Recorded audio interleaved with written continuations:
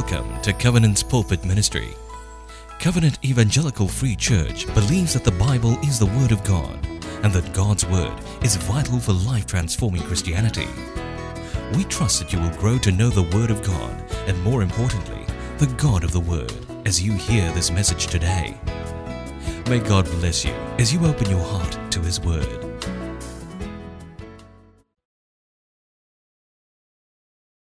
It was so nice also for us to have Christmas carols this morning. As sure as you hear the Christmas carols, you know the year is coming to a close. As you know the year is coming to a close, you also know we are reaching the end of 1 Samuel. 1 Samuel has 31 chapters. Today, we are on to chapter 30. I find it important today not just to focus on what's happening here in this chapter in isolation, but also to understand the events of chapter 30 within the context of the past few chapters. So last week we covered chapter 29. Right? What did we see in chapter 29? David had aligned himself with the Philistines, the arch enemies of the people of Israel, his own people. And we saw that David had claimed that he was fully prepared to go with King Achish into battle against the Israelites. But he likely felt an inner conflict within, a conundrum within. While he maintained the front of being willing to fully go into battle, he might have been inwardly hoping for a way out. Now, fortunately for him, we saw that God intervened through the Philistine commanders and they said, "What are these Hebrews doing here?" As a result, they were dispatched. He didn't have to be involved in this battle, didn't have to play a part there. Problem solved. A way out was provided. Now, while that problem seemed to be solved, a deeper problem remained. We saw in chapter 27 that when David fled to the Philistines, he wasn't merely running away from Saul. He had actually strayed from God. Because it was something that was fear-driven rather than faith-led. He was guided by his own wits than by the wisdom of God. He was relying on deception rather than walking in dependence on his God. And that continued to a point where he seemed all prepared to prove his allegiance to King Achish, even to the extent of going to battle against his own people. The David who would not lift up his hand against the Lord's anointed or dishonor the Lord's anointed in any way at all, now was actually going into battle against the armies of the Lord's anointed. He had constantly inquired of the Lord in the past. We see him doing that again and again. But now, during this period, no sign of him. No sign of him inquiring of the Lord whether he was to seek refuge amongst the Philistines or not. No sign of him inquiring of the Lord, even over something as important as to what he was to do when faced with having to go into battle against his own people.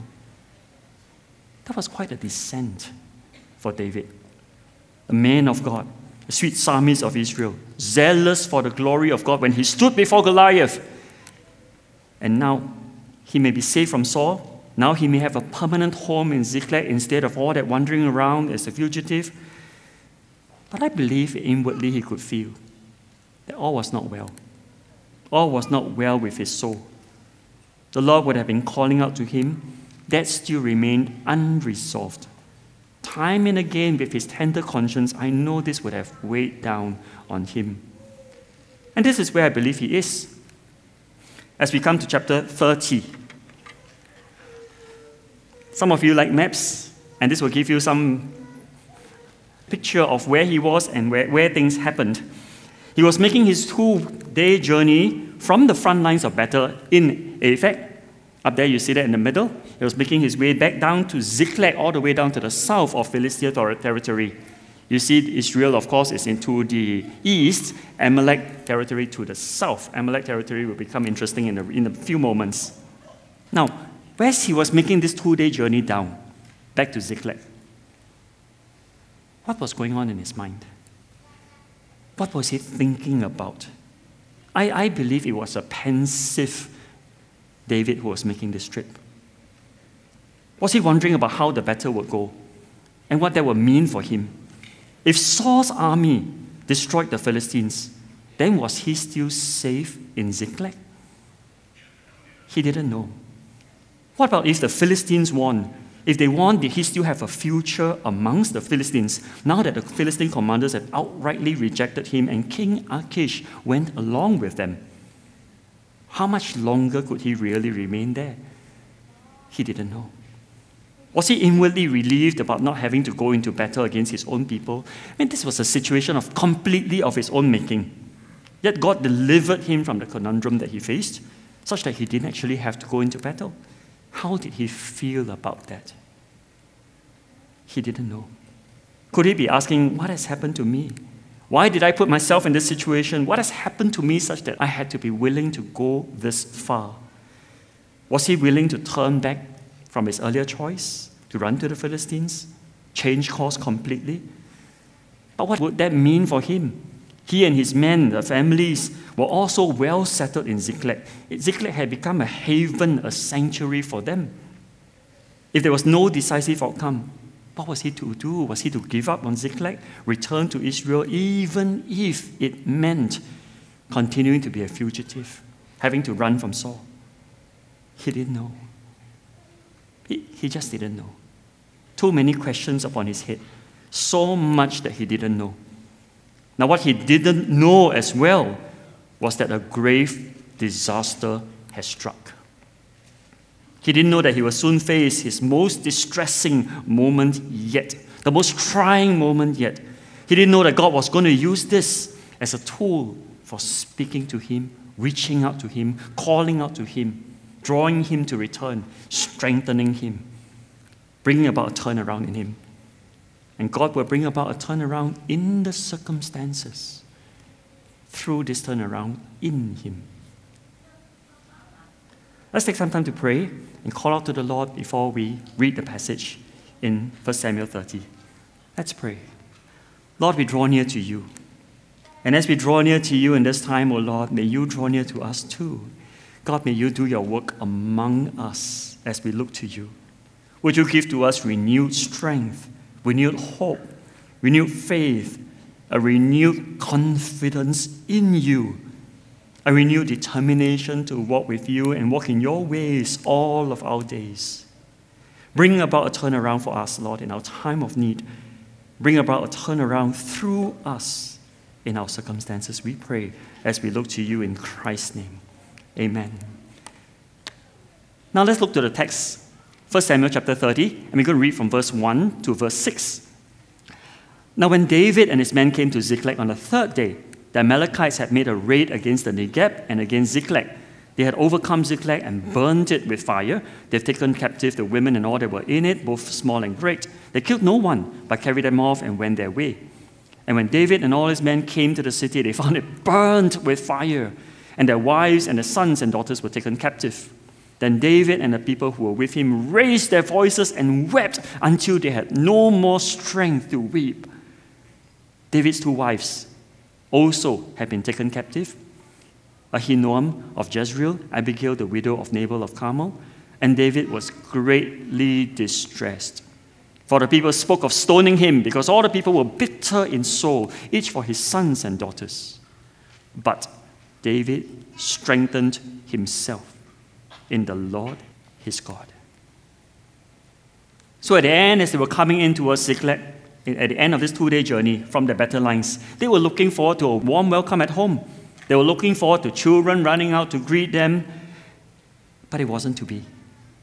Instead, a devastating sight awaited them. The Amalekites have made a raid on their stronghold, burned Ziklag down completely, took away everything. And as they stared at the destruction in disbelief, none of them thought immediately to go after the raiders. There was no record of that. Maybe they were so completely distraught, completely even hysterical over their loss. Now, these were warriors, mind you, but they wept until they had no more strength to weep. Maybe it also looked like the raid had taken place some time ago as they were making their way down. Maybe they could tell from the burning that it happened some time ago, the raiders were long gone, trying to chase after them, trying to locate them wasn't going to be easy. The Amalekites were spread over a wide frontage. Which direction were they exactly to go? Wasn't very clear. So every one of them lost his family, lost his possessions. But David lost more. For the first time, David lost the loyalty of his men. He lost the trust of his men. And they turned against him out of the bitterness of their hearts. Because they held him responsible and even spoke about stoning him. How did David respond? These were dire circumstances, trying circumstances. How did David respond to them? Now, first notice what David didn't do. Like the others, he probably cried in grief as well. First over his own loss and over the losses of all his men. He probably cried as well. But note, he didn't flee from the situation. Previously, he fled from the situation to the Philistines.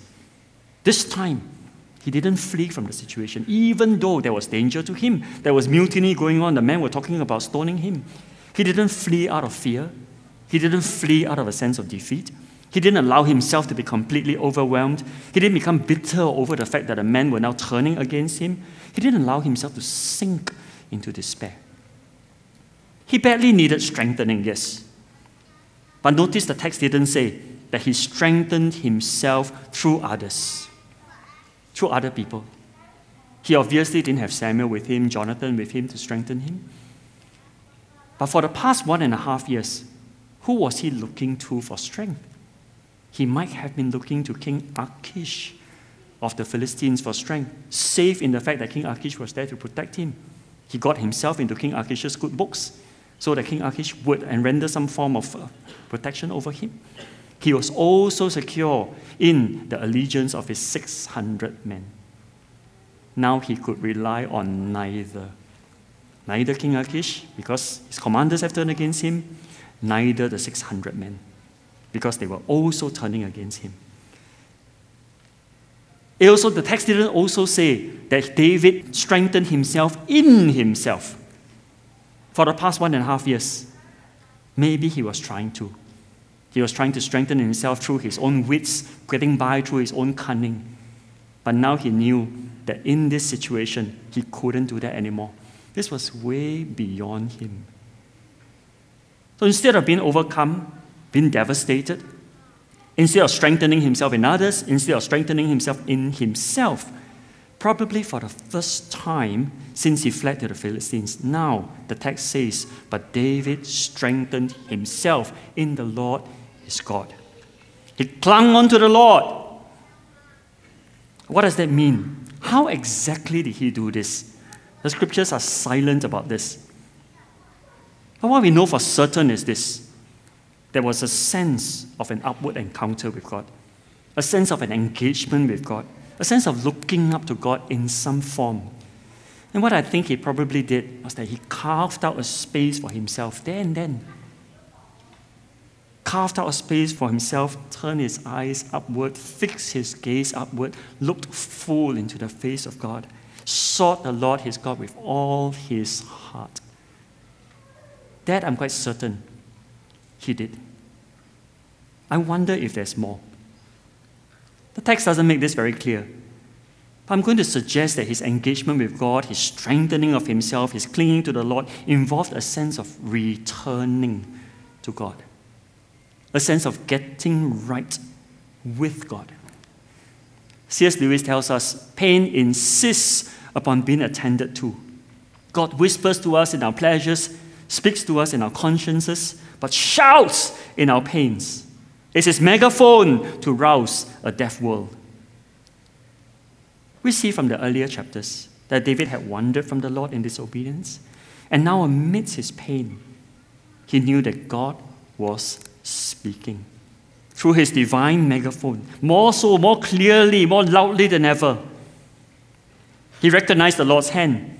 It was his chastening, his chastisement, his hand of correction.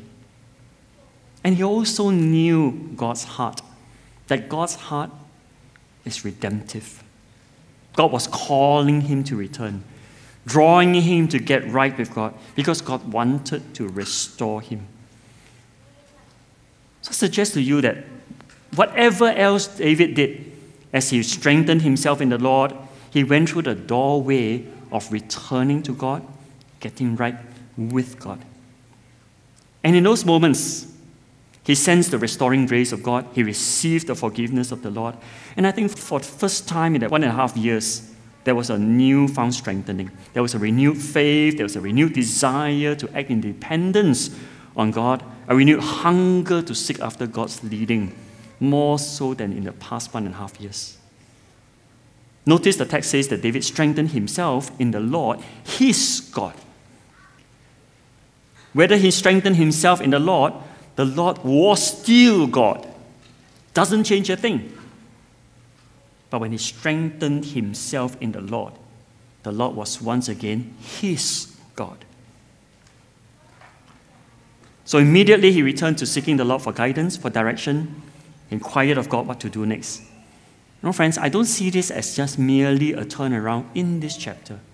I see this as David's turnaround from what has happened to him over the past 4 chapters. In the course of preparing this sermon, I myself had to learn a thing or two about strengthening myself in the Lord. See, the process of preparing this sermon became more challenging for me than I thought it would be, especially in the past week. 3 weeks ago, I thought my ideas were pretty there, I'm quite well prepared. But in the past week, it was a real struggle. There was my usual work, of course. There were family matters that took up time and attention. So every free moment I had, I was focusing on the sermon preparation, trying to make sense of the text, trying to understand what was happening here in the context, trying to figure out what to emphasize, trying to how to put everything together in a way that's easy to receive. All that was necessary, of course. But in the course of the week, time was catching up with me. When I felt that I didn't have enough time, all the more feverishly I grappled with the preparation, and all the more ineffective I was actually becoming. Within me, I knew not what was needed. I needed to take time out to pray, to focus upward, to quieten and still my soul, to seek the Lord as to what He wanted me to say so that I may be His mouthpiece, to rely not just on my own thinking and my own understanding, but to seek Him for what the Spirit will lay upon my heart. I mean, big difference, right, between working hard for God and drawing close to His heart. Big difference. And both were needed. I knew I needed the latter, but it felt like it was taking time away from my preparation, and I couldn't spare the time for that. It was like I was using the saw to cut down some branches, and with every stroke, increasingly, the saw was becoming more and more blunt. But I just kept on using the saw anyway, never thinking of stopping to sharpen the saw because that would take too much time. You see the irony here, right? Whole irony of these circumstances. Here, this preacher was preparing to preach a sermon on what it means to strengthen ourselves in the Lord. And this speaker knew nothing about strengthening himself in the Lord. It came to a point where I could see I was getting nowhere. I saw the folly of all this. I called for a timeout, dropped the preparation altogether, created a space for me to pray, went for a long walk just to seek the Lord, just to pray, just to center down. And I guess it can be said that at that point, I strengthened myself in the Lord. Now notice this. It was a choice for me to make. There was a choice I had to make. I mean, God's resources are all available, but there was a choice I had to make. To take myself away from what I thought was necessary, to center down, to focus on Him. The text says David strengthened himself in the Lord. Some of you may say, why David strengthened himself? Isn't God who strengthens him? And you will be absolutely right. God is the one who strengthens, but does it mean that David just has to be passive, just has to do nothing? No, absolutely not. There were things for David to do, just I had to make a choice to call out to the Lord, to reach out to Him. So in the most difficult of circumstances, it's never the case that we have no choice. We always have a choice. We can choose between defeat, discouragement, despair, or we can choose to strengthen ourselves in the Lord. But what about you, my friends? When was the last time you strengthened yourself in the Lord? In tough times left to ourselves, we naturally worry, we naturally despair. But when was the last time you chose not to succumb to that and broke out of that to strengthen yourself in the Lord instead? In difficult times, sometimes we try to cope, try to survive through coping mechanisms, binge watching movies, excessive gaming, some even through porn. When was the last time you decided it's pointless to try to strengthen yourself that way? And when was the last time in such distressing times you turned your eyes upon Jesus, looked full in his wonderful face, and let the things of the world become dim, and the light of his glory and grace? Receive new strength from him. May it be today is the day that happens for you. So let's go on now to the rest of the chapter. We've looked at the first 6 verses. You're going to go through the rest of the chapter now, not by reading the entire chapter, but by seeing what has happened. You see, at this point, all we have is a spiritual turnaround in David's heart. But nothing else has changed, right? It wasn't like the moment he strengthened himself, everything was recovered. The wife and the children all came back. Property was all recovered. No, they were still lost. Families were still taken. And so someone might say, hey, in the bigger scheme of things, this spiritual turnaround in David seemed inconsequential, right? I mean, it seems just a nice to have, like window dressing. Didn't really seem to affect anything. Was that really so? It's like someone going through bankruptcy or facing something as tough as divorce, being told that, hey, my friend, your greatest need is to return to God and to seek him. This person may say incredulously, what, Pastor? I'm going through all these things and you tell me that I need to pray, I need to seek God. Is that going to put food on the table? Is that going to bring back my family for me? We can understand that response.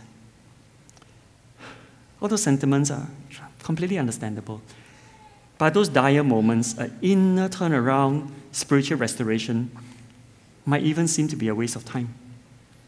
Inconsequential. But was it really? Let's see how the text unfolds, the circumstances unfold. As you look at the rest of the chapter, in fact, you will see an unfolding turnaround in the circumstances.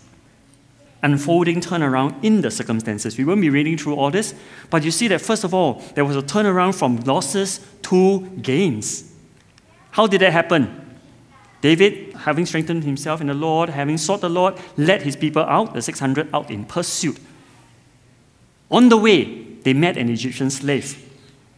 They were kind to this Egyptian slave, and in the process, after having revived him, the slave was actually quite ill. He was about to die, actually. That's why he was left by his masters there, forsaken by the masters. So they revived him, and they came to know that actually he was part of the Amalekites raiding band that raided Ziklag.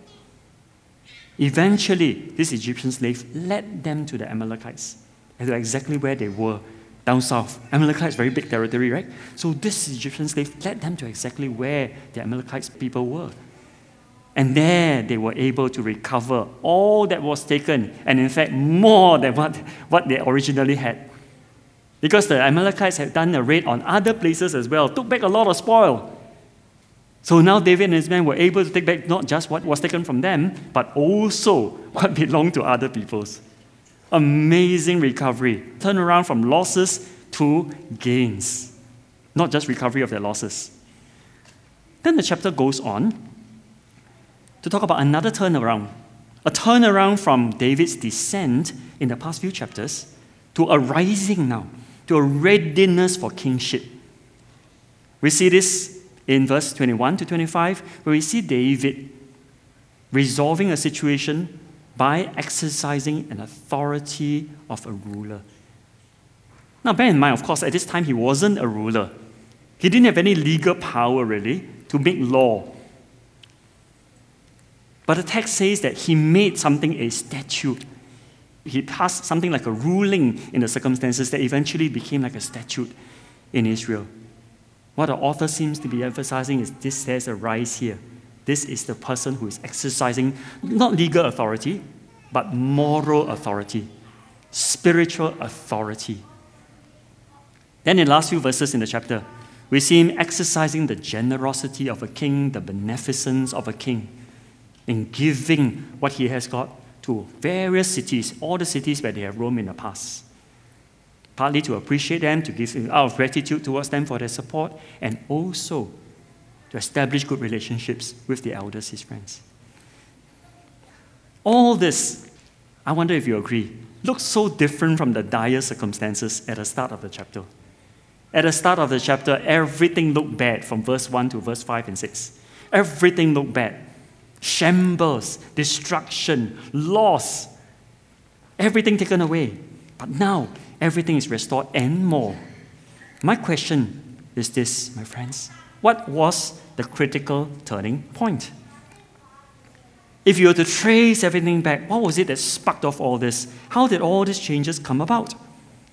Was it that the Holy Spirit suddenly fell on the Amalekites down south? They had a revival. They came back, they returned everything. And the families and promised, never, never will we do this again. I'm sorry, apologizing in tears. Just as David and his men were also weeping in despair. So for a moment, they're all crying together. Nobody knows which tears are whose. Was that what happened? No. Was it that God sent angels to do a raid on the Amalekites? Angels transported everything back. And just as David's men were picking up stones in order to stone David, somebody shouted out, 住手! For those of us who don't watch Chinese movies, that means stay your hand, stop. You see this happening in Chinese movies all the time. Just when someone is about to be beheaded, 住手! Don't have to stone him. You see the wives and the children all running towards them. And it turned to jubilation and celebration. Was that what happened? Was it how God worked in this case? We love this kind of miraculous works of God, don't we? We want for God to work this way. It's quick, it's so spectacular. And on our part, we hardly need to lift a finger. It's just like you need to just put in some small change into the vending machine, and you get assured results, well, most vending machines at least. And nothing on our part seems to need to change. So let me suggest that the critical turning point was when David changed, when he strengthened himself in the Lord, when he inquired of the Lord. Now remember that the men were bitter of heart, broken in despair. So why were they prepared to follow David in pursuit? The text once again doesn't make this crystal clear. But important question to ask, right? Because that was the thing that triggered off the whole chain of turnarounds. Why were they able to? And let me suggest this. This was one thing also that I struggled with. But I think I come to see that this is a possible reason. Maybe it was because the men could see and sense the change in David after he turned to the Lord and sought the Lord. Before that, we see a David that was completely distressed, totally defeated, just helpless. But now we see that something has come over him. There was now a tenderness of heart, a restedness of the soul, and yet a very settled and centered certainty of purpose. You see in David a quiet and humble spirit now, but his countenance was aglow with godly confidence. He did not speak in loud or forceful tones, but now there was a fiery resolve in him that was unmistakable and also very stirring to the men. And they could see that even though the circumstances haven't changed one bit, David has changed. He has met the Lord. And that inspired them. They were prepared to follow him, to go after the Amalekites, and their preparedness to follow him in pursuit set off the chain of all the other turnarounds. Now, what if David didn't strengthen himself in the Lord? What if? There would have been no inquiring of the Lord, no assurance of God's leading, no change in David, no galvanizing of the men, no pursuit of the Amalekites, no meeting of the Egyptian slave, no turnaround from the losses to gains, no turnaround from his descent to his rising even. That moment that David had to choose between continuing in despair as against strengthening himself in the Lord turned out to be a watershed moment. So let's consolidate what we've been saying. How did God bring about the turnaround in the events? And what can we see from this as to how God works? There were some circumstances that were dire. God desired to bring about a turnaround in the circumstances. He could have worked through miracles, just snapped his fingers, just called to his angels, and that would have been it. Didn't need the involvement of men. But here we see him leading an individual, David, to an inner spiritual turnaround, bringing conviction upon this individual, bringing change, bringing strength to this individual. The turnaround in this individual didn't look spectacular. It was one that was quiet, even imperceptible to the world, seemingly inconsequential in the larger scheme of things. But God was going to work through it. And work through it he did. So he works the turnaround in us to bring about a turnaround in our circumstances. First, a turnaround in David, and a turnaround through him. Friends, what does that mean for us? Some of us are facing difficult circumstances, distressing circumstances, because of challenges in some relationships. It could be relationships at home, with our spouse, with our children, with our in-laws, even with our parents. Or it could be relationships at the workplace, bosses, colleagues. We hope for a quick fix. We want to look for some button we can press, some switch we can turn on, some switch we can flick, and that changes everything. Some religious incantation that we can utter so that it can solve all the problems. That's convenient, right? And nothing needs to change on our part. Can God bring this about? Can God bring about a swift deliverance? Of course he can. But let me suggest what he might rather do. As we see in this passage, he might rather first bring about a spiritual change in you. Show you how you need to change. Bring about a breakthrough in you. Maybe previously, you didn't see ways in which you yourself were contributing to the problem. You're quick to blame the other party. God wants to open your eyes to see that. Maybe previously you couldn't engage with the other party constructively. God wants to lead you to an inner breakthrough, perhaps in empathy, in compassion, in dying to yourself, in courage, having an honoring posture of heart, to enable you to speak the truth in love to the other party. Maybe previously you had no concept of what it means to labor in prayer, wrestle in intercession over the situation. Maybe God wants you to learn that, grow that, develop prayer muscles. Maybe previously faith to you meant faith for immediate deliverance, a miraculous solution. Maybe God wants you to have the kind of faith that holds on to him in spite of your circumstances, that trusts him as he wants to accomplish his molding and purifying work in you. First, a turnaround in you, and from there bring about a turnaround through you. It's a much more cumbersome process, isn't it? Doesn't seem very efficient. Seems to take a lot of time. But a far better outcome. We grow in the process. We gain the breakthrough in the process. You reap the benefits. You get to pass it on. And that's discipleship, isn't it? Even the circumstances, trying circumstances we are in, God is taking you on a discipleship journey.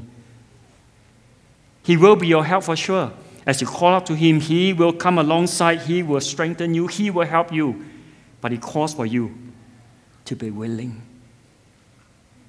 He calls for you to partner him in this, your own breakthrough. As we come to a close, I think all of us will see that this entire sermon can be summarized in one phrase, one sentence.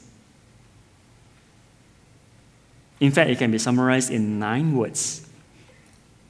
What is this phrase? What are these 9 words? But David strengthened himself in the Lord his God. I've talked about most of these words. David strengthened. We saw how that likely happened. Carved out a space for him, seek God, engage with God, fix his eyes upon God, coming back to God through the doorway of repentance, getting right with God. David strengthened himself. We saw that he couldn't be passive. He had to be an active agent in this. Sure, it wasn't about his own power, but he had to be an active agent. He strengthened himself in the Lord, not in others, not in himself, his own resources. He had no resources left. It was in the Lord. And it was in the Lord, his God. The Lord was David's God once again, emphasizing the turnaround, the return was complete. He had come back, and the Lord was his God. There's just one of these 9 words that I haven't said anything about. And what is that word? That word is the word but.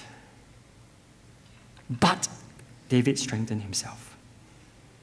You see, it was a distressing and difficult time. I've said this over and over again. Anyone would have become undone, given up, maybe even the circumstances. But David strengthened himself. And that made all the difference. For some of you who might be going through a tough and challenging time, will there be such a but in your case? You're distressed, you're overwhelmed, you're in despair, but you strengthened yourself. You know, this word but interrupts the natural flow of events. It's like natural flow of events goes this way and continues this way. And suddenly there is a but. Everything stops in its tracks. It brings about an interruption, a stoppage in the natural flow. If not for this but, the flow would have continued. If not for this but, it could be destruction. It could be defeat, utter defeat. But introduces a change that changes the trajectory completely. My friends, will there be a but in your case? That's a choice you need to make. You need to make such a choice that even in the darkest and most distressing of circumstances, there will be something rising up from you that says, but, and call a stop to that. Instead, fix your eyes on God. Instead, call upon the Lord with all your heart, and may that change everything for you as you stem the flow of what could have been. May you strengthen yourself in the Lord. I'm going to invite the worship team up as I lead you to respond and give you some time also to respond to the Lord. Let's pray, shall we? Lord, we know that you are the God of turnarounds. And God, you lead us to a turnaround in ourselves. You bring about turnarounds in our circumstances as well. So in you, O Lord, and in you alone, we have a future and a hope. There's no future and hope in worry or anxiety. There's no future and hope in despair or gloom. No future and hope with bitterness, with being resigned. But God, there is a great future and hope in you because you are the God of turnarounds. Do that in us, O Lord. We are willing. Do that through us, we pray. My friends, some of you may not be going through such distressing and devastating times right now. But we know those things, those times can come.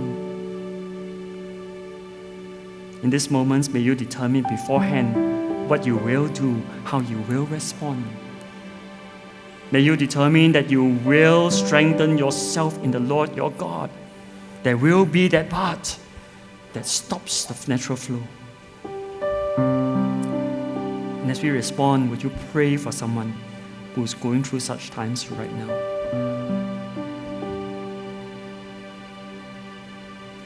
Some of us here might be going through those difficult moments right now. You've come before the Lord, you've prayed for a solution, for deliverance, for a turnaround. And I know He has heard you. But His way of bringing about a turnaround may be different from what you think. It may be first to bring about a turnaround in you by leading you to strengthen yourself in Him.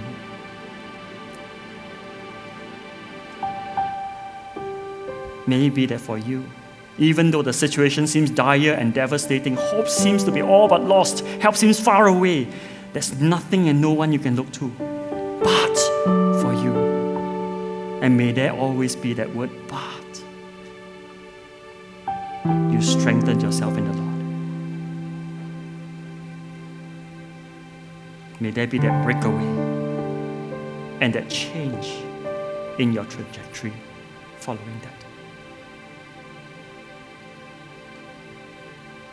Just give us a few moments to pray, to strengthen yourself in the Lord.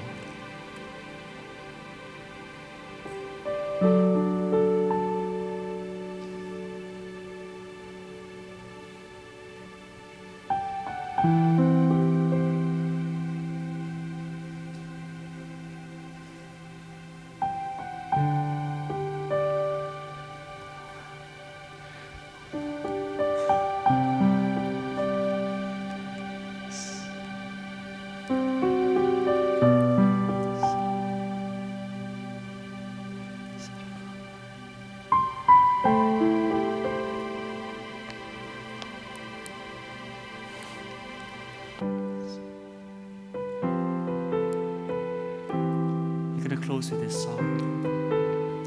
It says, here I am, O God. I bring before you my open heart. Here I am, O God. I bring the sacrifice, my open heart. I offer up my life. I look to you, Lord.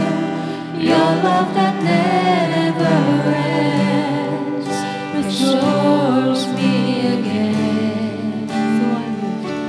So I lift my eyes to you, Lord. In your strength will I break through. Lord, touch me now. Let your love fall down.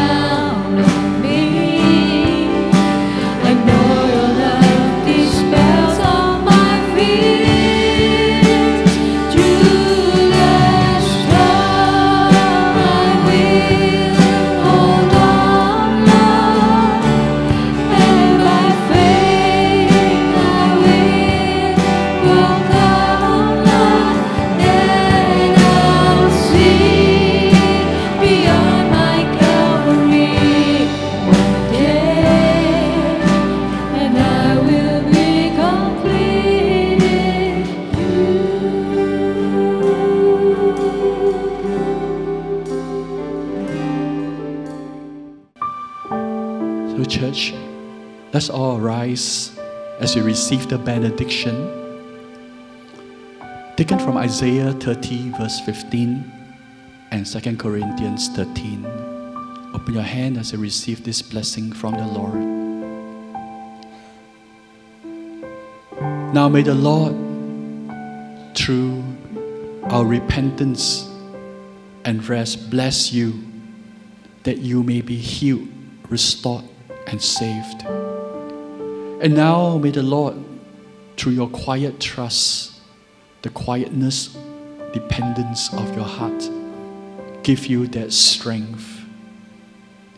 And now may the grace of our Lord Jesus Christ and the love of God and the fellowship of the Holy Spirit be with you now and always. And we give thanks and receive all this in faith and thanksgiving in the name of Christ Jesus our Lord. And all God's people say together, Amen.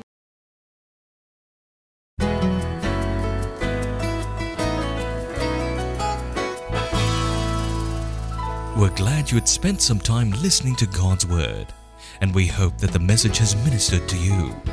Should you require more assistance, kindly call 6892-6811, or you can visit us at www.cefc.org.sg for more sermon titles.